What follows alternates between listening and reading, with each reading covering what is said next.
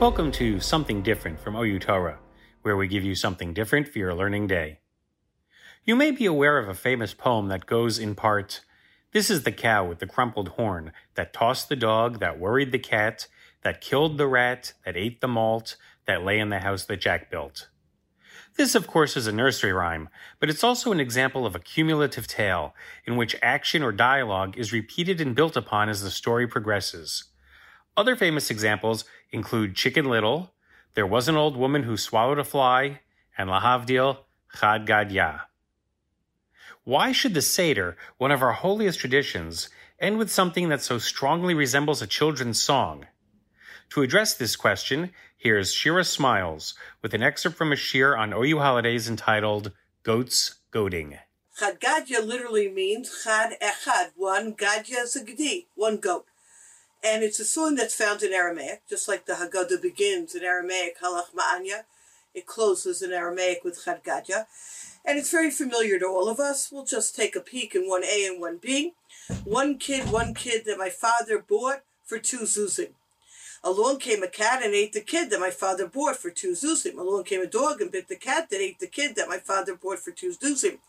And then different subsequent things happened. We'll go to the last stanza.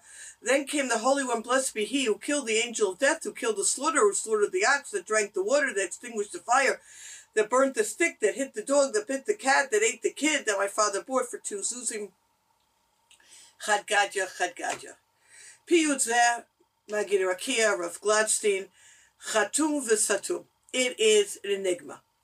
Ma inyano, ma kavanat ha'paitam b'sipor zeh. What are we supposed to learn? What is the point of this story? It seems to be about this kid who got eaten by a cat, and then the dog bit the cat, and then the stick hit the dog, and then the fire put out the stick, and the water put out the fire. Like, what is going on here?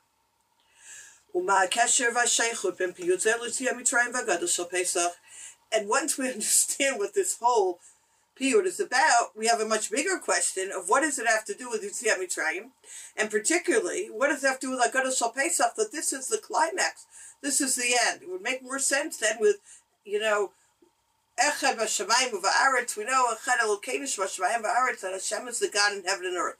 Night of Emunah. It ends on that. So he brings here, V'nei Av Shel Fum Rehita Lo Nireh Sheish Chochma Mukav Piyut Zeh. It seems to be like a child's song. We should know that Mekaroba Harei Kodesh. It comes from a very, very deep place. It's a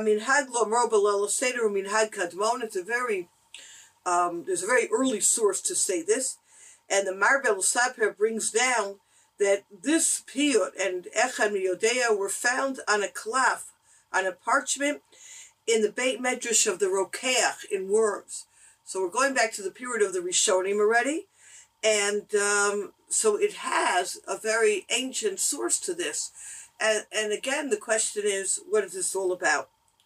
So there is a famous idea of the Tashbetz in source number 3, where he says there have been many different explanations given for Chad Gadya. What's the Gedi, what's the cat, what's the dog, etc. And he says perhaps the reason why it's found at the end of the Seder is the whole idea of the Seder night is not just to end, goodbye, the Seder is over. We think the more you speak about it, the better off you are, is in the Seder itself. And then once the Seder's over, you go to sleep, kick up your feet, your shirim, whatever it may be. The throughout the entire night, right?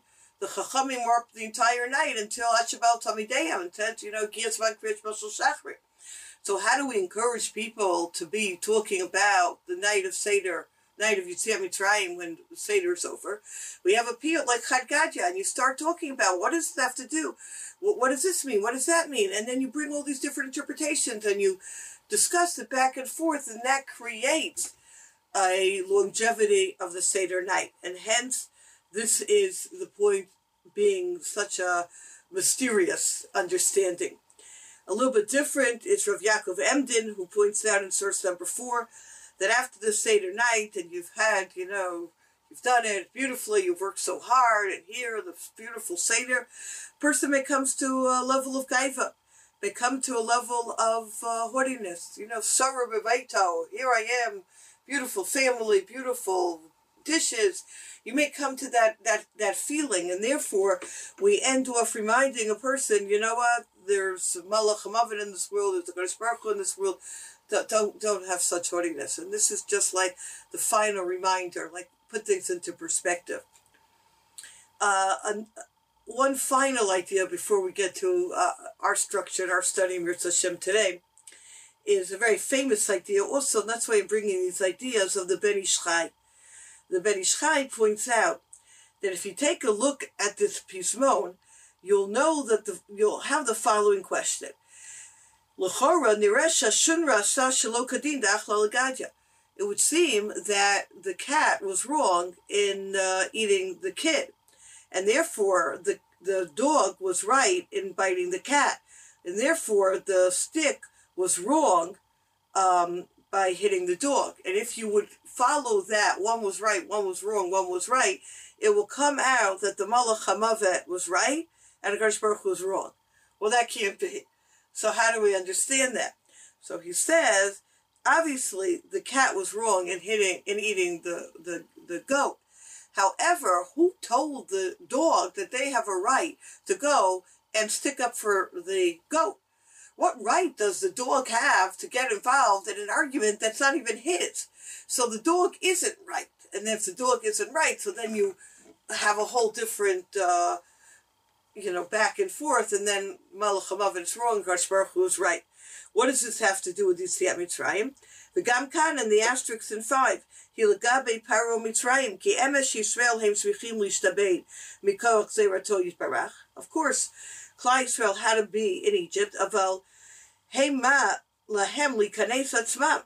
But who said that Paro was supposed to come in and step in to take care of the Jews? Okay, so the Jews had to be punished, but does that give Paro the right to come in? And this is what it has to do with the Leil HaSeder, is that sometimes there's things that have to happen, but do you need to sign yourself up to be that shaliach? Like what you just heard?